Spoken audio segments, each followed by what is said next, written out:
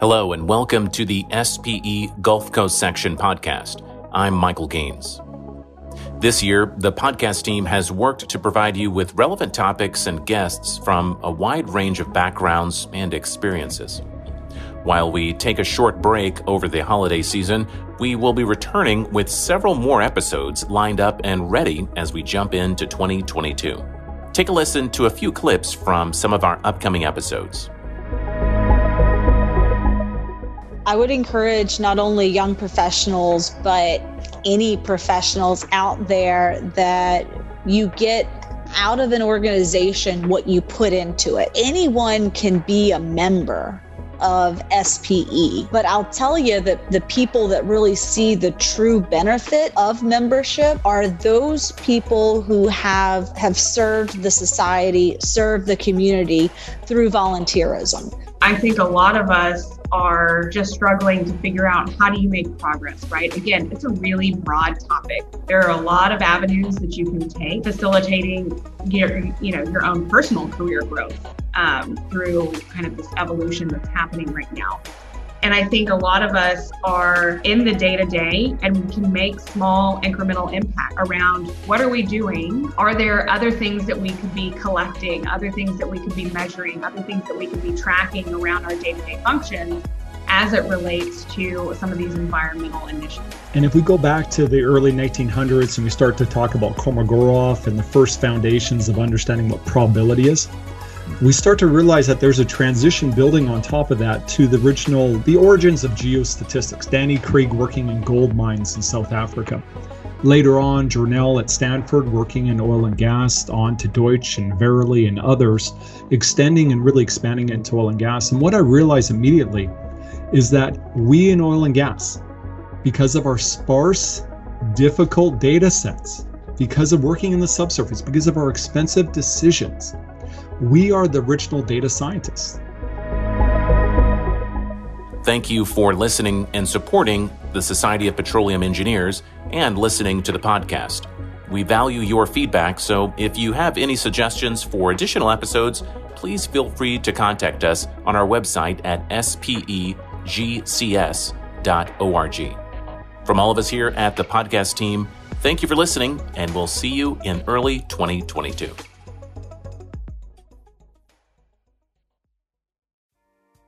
Hi, everyone, and welcome.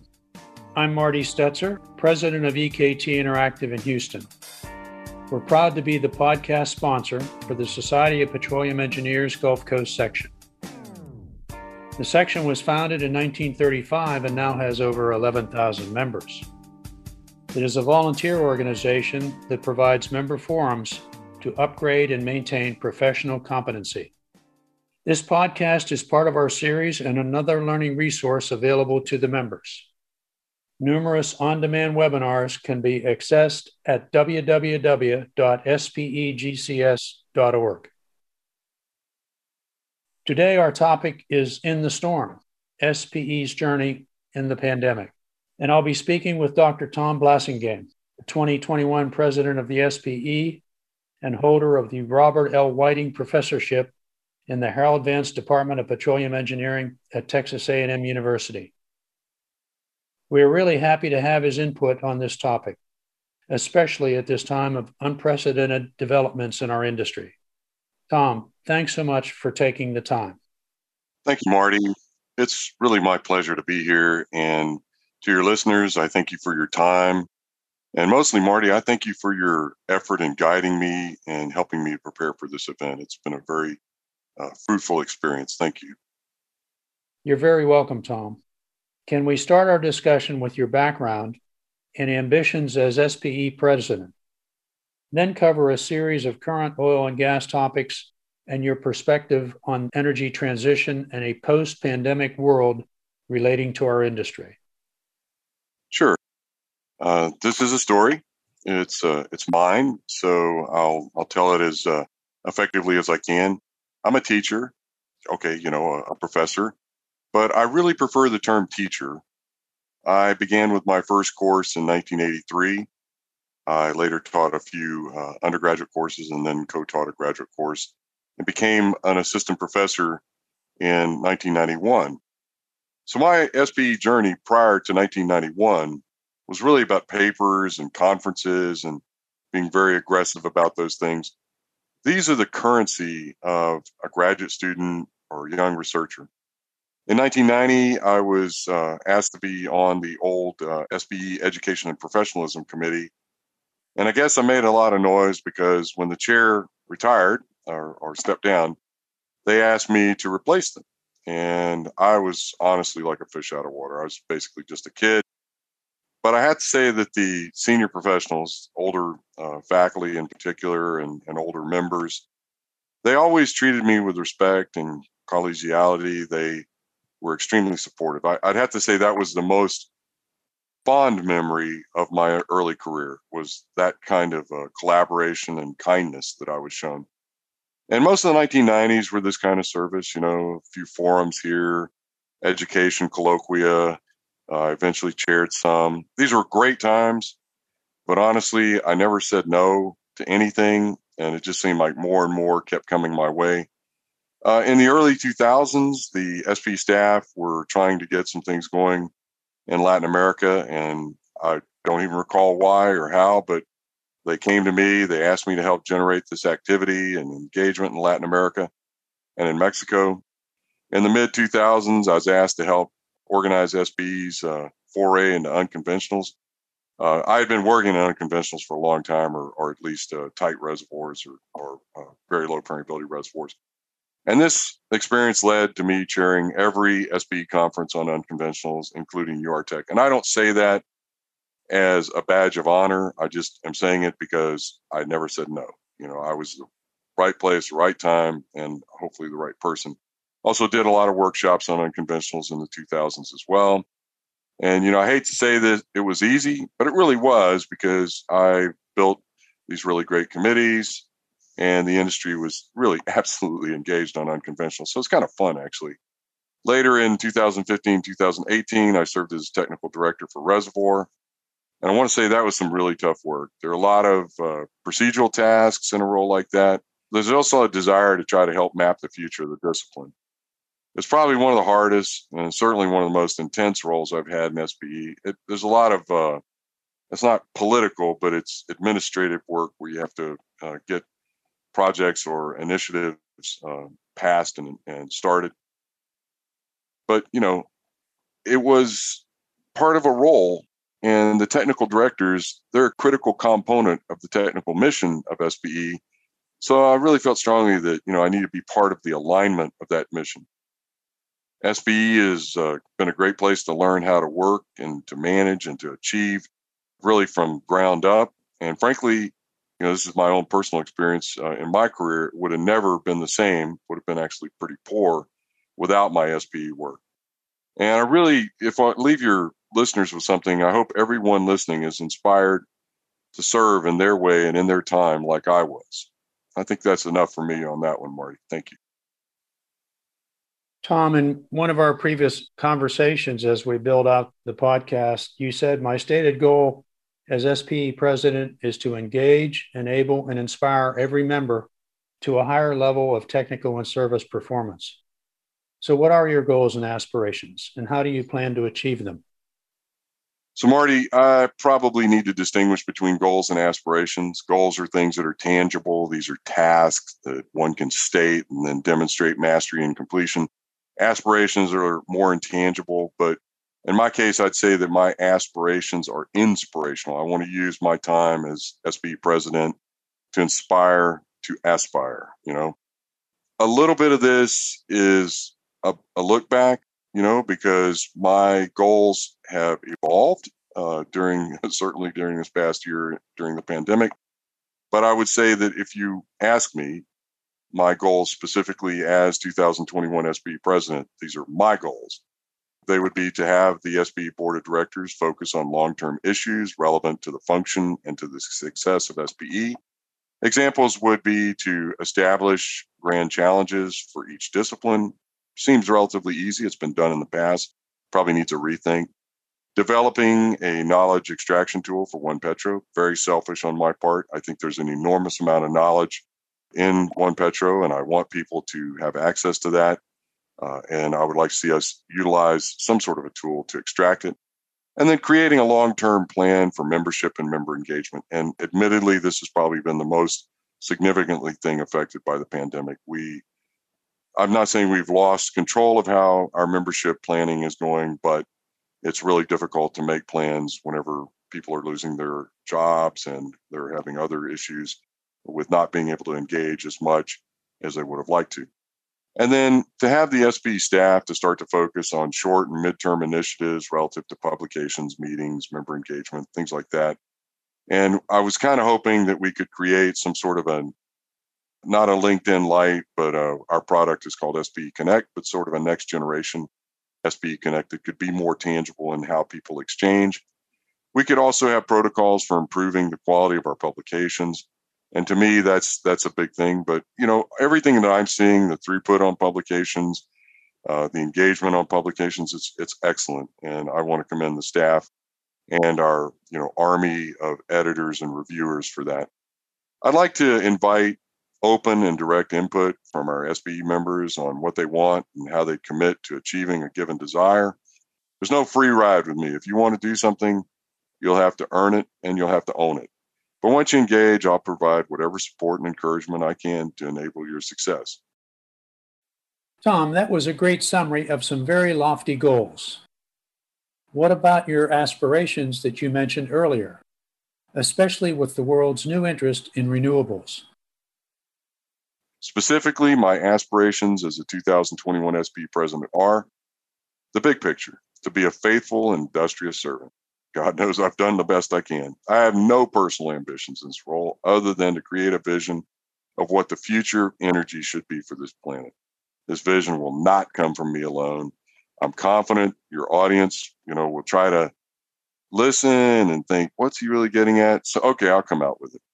Am I submitting to wind turbines, solar, thermal, photovoltaic, hydrogen economy that'll evolve over the next 100 years, hopefully sooner? Well, yeah, I am.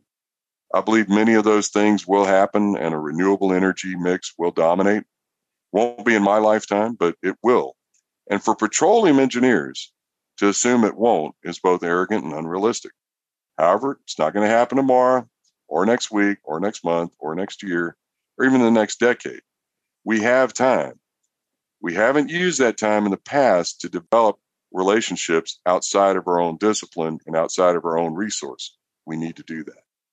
Even if we could utilize renewables today at full capacity, the infrastructure to adapt these would take several decades.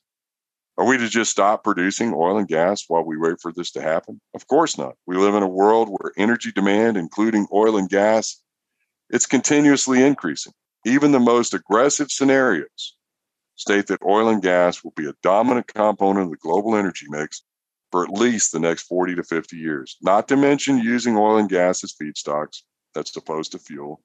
There'll be petroleum engineers in 100 years. Yeah, of that, I'm pretty certain.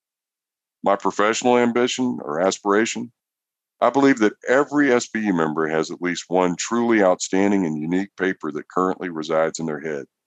As SPE, President, I want to encourage, I want to challenge, I want to beg, I want to bribe, cajole those members who are ready to get that paper written in the next 12, 18 months to go on ahead and write it. I challenge the young professionals and the senior professionals to do this by the end of 2021 or maybe 2022.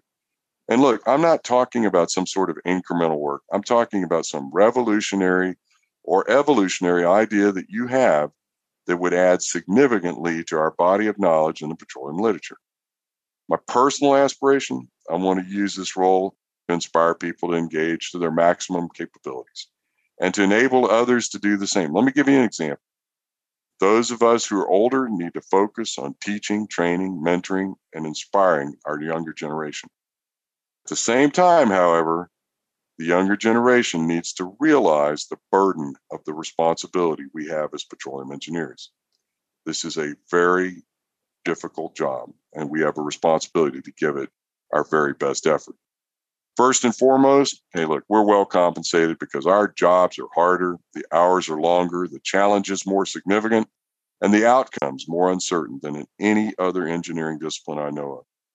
Data analytics, quote unquote, is not going to produce more oil and gas, but people are. Being enamored with data is just part of our job, but often we have very sparse data sets. When confronted by missing data, we must rely on our experience, intuition, and skills to make important decisions. My personal goal is to inspire all petroleum professionals to engage in continuous learning and specifically to develop and maintain skills sufficient to master any challenge that Mother Nature can throw at us. Tom, your perspective as SPE president was really valuable to our listeners.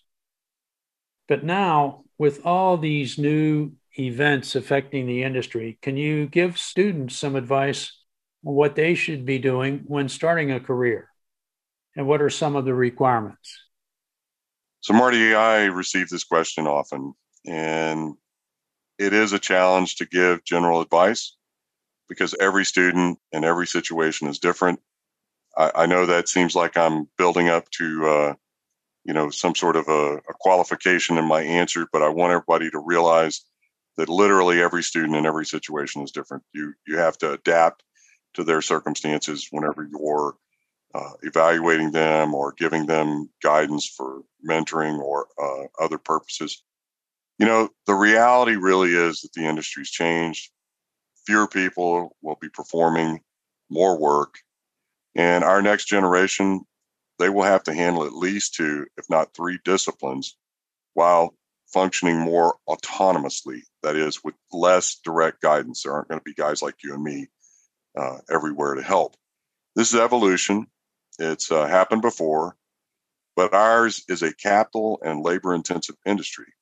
Many companies will pursue a heavy emphasis on automation and the autonomy of personnel, but still require engineers to communicate and specifically to focus on deliverables rather than tasks.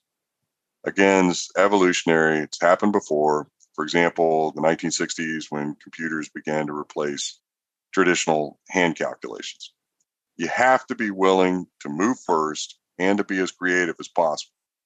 Many people ask me about the best way to find their first job, and my answer is always simple.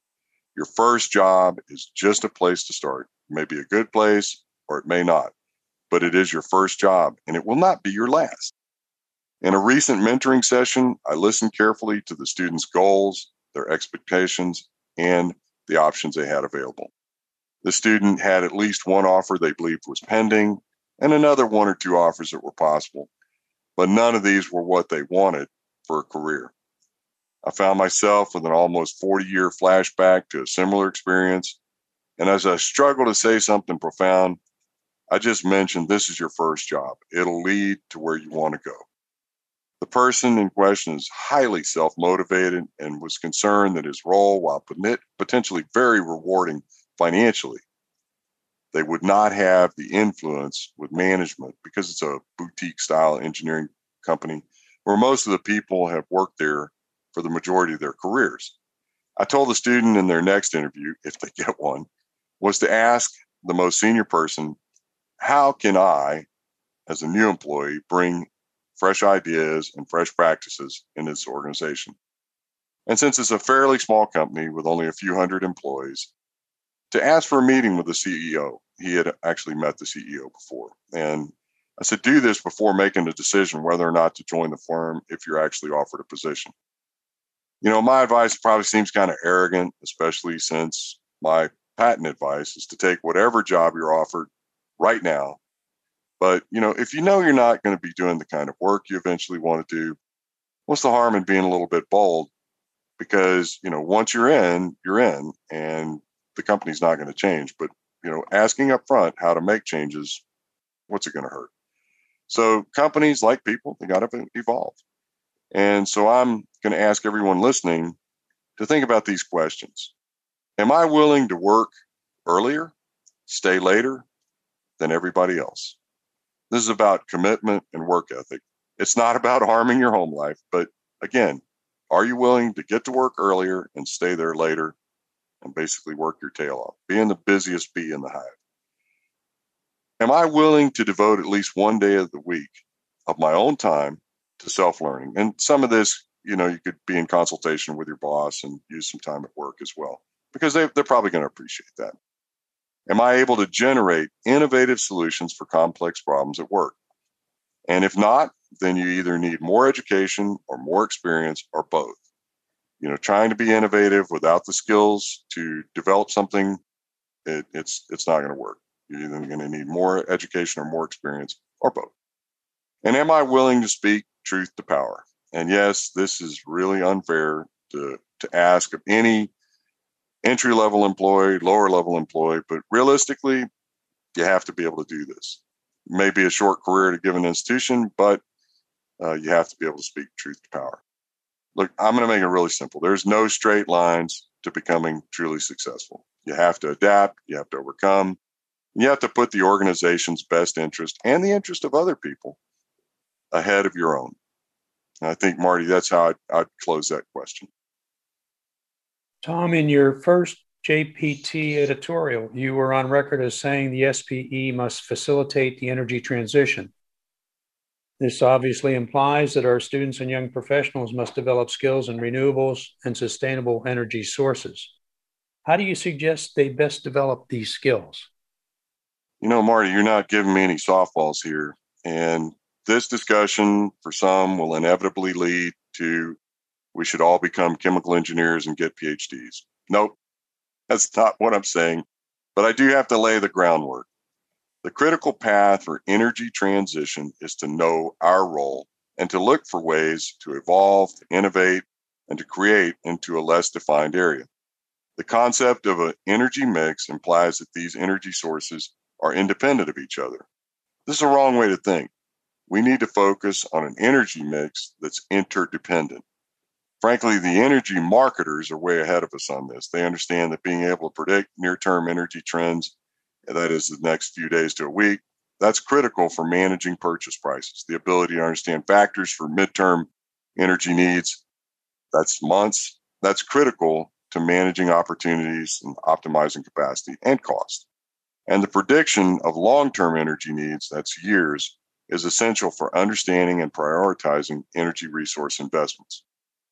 So, enough with philosophy. Students and YPs in the energy industry will have to master at least 2 disciplines. I already said that.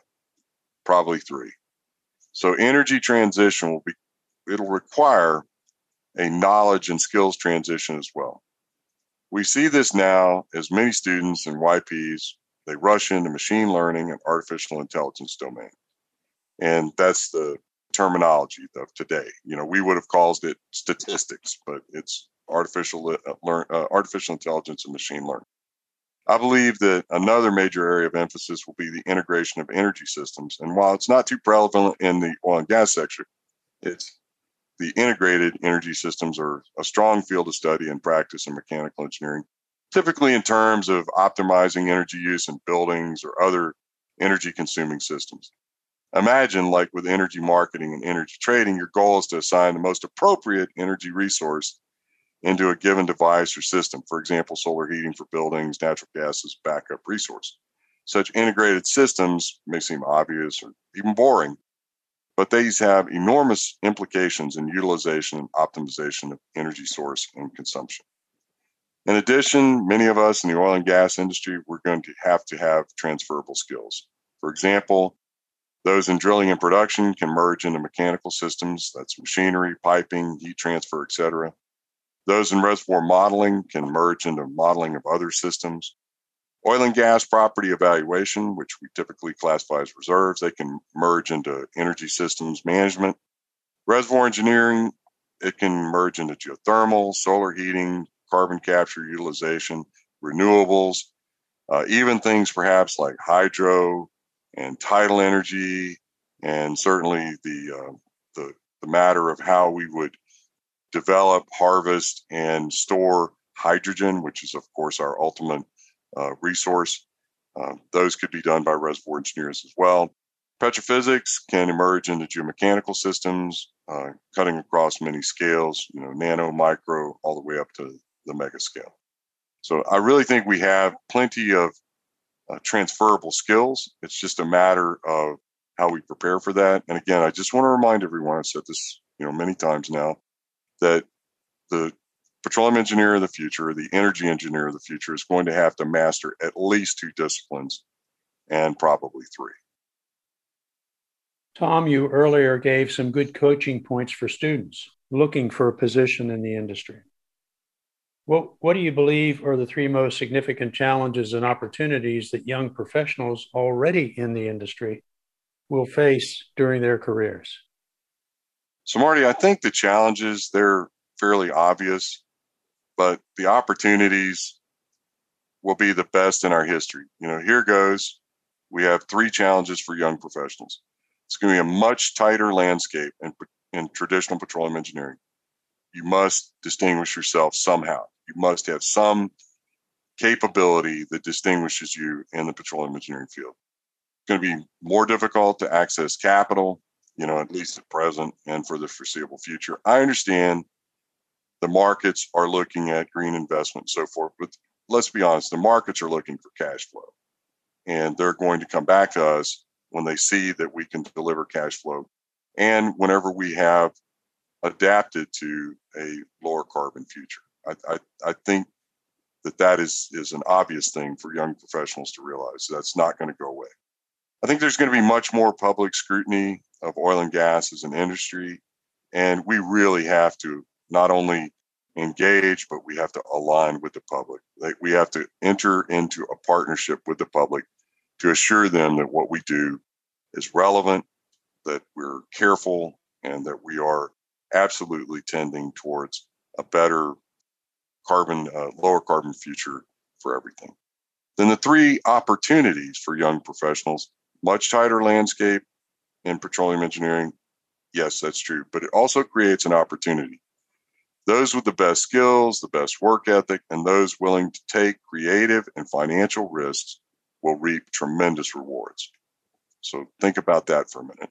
The opportunity to engage and facilitate energy transition. The paths will evolve, but late adopters will not be as successful. That's a strong statement. That means SPE cannot afford to be a late adopter. We need to align our education, our skills, our experience with a progressive view on energy, and in particular, on how oil and natural gas are transition fuels, in particular, of course, natural gas. Such opportunities will require significant competence in core energy knowledge and skills, but also the abilities to engage and adapt to new energy scenarios.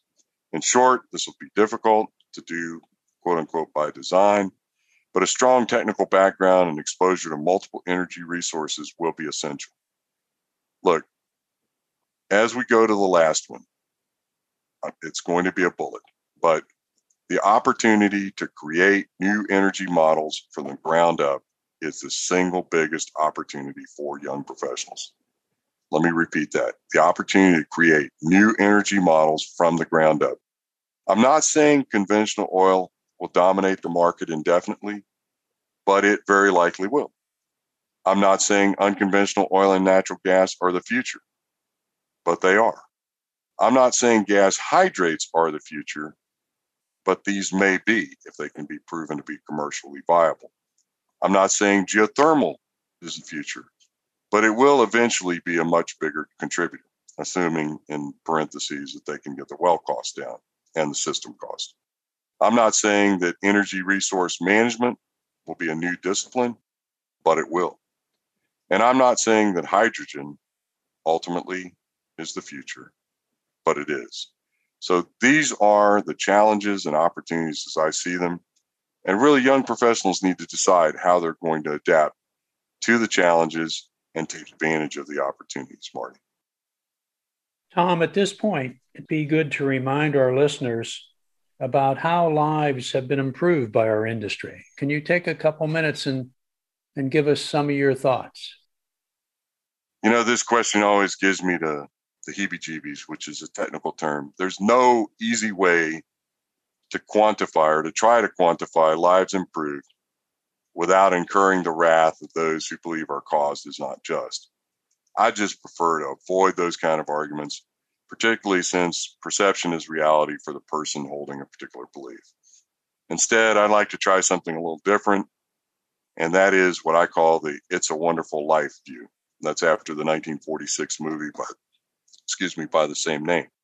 In this view, imagine life without oil and gas, not simply the products and services that oil and gas provide, but also the lives impacted. And while there's no doubt that there are cases where oil and gas have had an adverse effect on certain societies, that is, things like indigenous populations, theft, corruption, and even pollution, as well as its role as a high carbon fuel, the overwhelming reality is that oil and gas do mitigate poverty and they do improve lives by providing an essential resource that is secure and affordable. Again, I respect all beliefs. Make no doubt of that. I respect what a person believes. So I don't want to argue on a belief system, but I'd rather look at what life would be like without oil and gas. So here are a few thoughts. It's a wonderful life, oil and natural gas. Imagine our ability to produce food without oil and natural gas. Imagine transport, local, regional, national, global. Imagine those without oil and gas. Imagine consumer and other essential products without oil and natural gas. Imagine medicine and food products, again, without oil and natural gas. Lastly, imagine electrical power generation without natural gas. So, Marty, I think we can say conclusively that our industry improves lives, but we still have a long way to go. There are approximately 1 billion people that don't have access to electricity. There's 3 billion people who don't have access to safe and secure means of cooking. There's a couple of billion people that don't have access to safe and secure food. Another billion people don't have access to secure housing. These are real numbers. And to ignore the role that energy has would be a mistake. And I want to inspire our younger generation to go out and look at those numbers and to look at the impact that our industry has. Tom, your last comment is a good lead into what we thought about closing with your thoughts on future perspectives for the oil and gas industry. Can you take it from there? Sure. Thank you, Marty. And I want to say to everyone listening, that's a tough order, but I'm going to give it a try. So the future of the oil and gas industry, our best years are ahead of us. We are an essential industry, and our resources and our role are crucial. The industry will continue to consolidate as financial and competitive pressures remain. Everybody knows this. In the next 5 to 10 years, investments in equipment-related technologies will lag. People simply will not invest in equipment-related technologies. In the next 5 to 10 years, investments in automation and artificial and augmented intelligence, they're going to surge. This is doing more with less people. We're going to have to rely on automation. And I personally believe there's likely to be a pinch point in supply in the next 18 to 36 months due to a lack of exploration and development that's happened in the last 5 to 7 years. Next 20 to 30 years, natural gas will emerge squarely as a transition fuel, passing oil by something like 2050 to 2060. You can put a window there, but it will pass oil in that time frame. The evolution of the energy industry, these are my thoughts in random order. Energy sources, they're essentially the batteries. The denser the energy, the better. Ultimately, in that case, hydrogen's going to win. Oil and gas are the essential transition fuels for energy transition. Wind, and in particular solar, they're going to win the renewables race. Tidal could and probably should be competitive, but a lot's going to depend on where people are allowed to install it. The cost of geothermal wells, that is completion facilities, the wells themselves, it has to come down by 50 to 75% to be competitive. The energy market in 30 years' time will be more diverse, but hydrocarbons are still going to dominate by 2 to 3-fold. Oil and gas energy companies are best poised to lead the energy transition. And then I end with a question, but will they? And while I'm often asked to talk about the future of the discipline, I also want to remind everyone listening that we have to focus on the task at hand this year. These are this year's numbers, 2021. We will need to produce approximately 97 million barrels of oil per day. That's EIA estimate last month. We will need to produce approximately 4.4 billion cubic meters per year, or about 0.4 TCF per day. That's IEA right now, this month, February. We will need to transport more than 500 billion cubic meters per year, or about 0.05 TCF per day as LNG. Again, report this month right now. Also, the U.S. DOE Energy Information Agency, that's the EIA, in their 2021 Annual Energy Outlook predicts that, quote, petroleum and other petroleum-based liquid fuels will remain the most consumed fuel in the U.S. before the year 2050, quote. And yes, I realize that such predictions are regional. In this case, the region is the U.S., and they're replete with all sorts of uncertain factors and assumptions. But the reality is that oil and natural gas will remain an essential resource for a very, very, very long time, especially in regions like the U.S., where unconventional and conventional oil and gas are both abundant and secure. Tom, this was terrific. I sure learned a lot. Thanks so much for your time and your insights. They will definitely be valuable to not only the SPE GCS audience, but our own community of 10,000 EKT Interactive listeners. If you want to learn more about the SPE Gulf Coast section, go to www.spegcs.org. You can access recorded webinars in the on-demand library, or support our scholarship program by contributing to the Scholarship Endowment Fund, SEF. If you are not an SPE member and would like to join, please visit www.spe.org/join.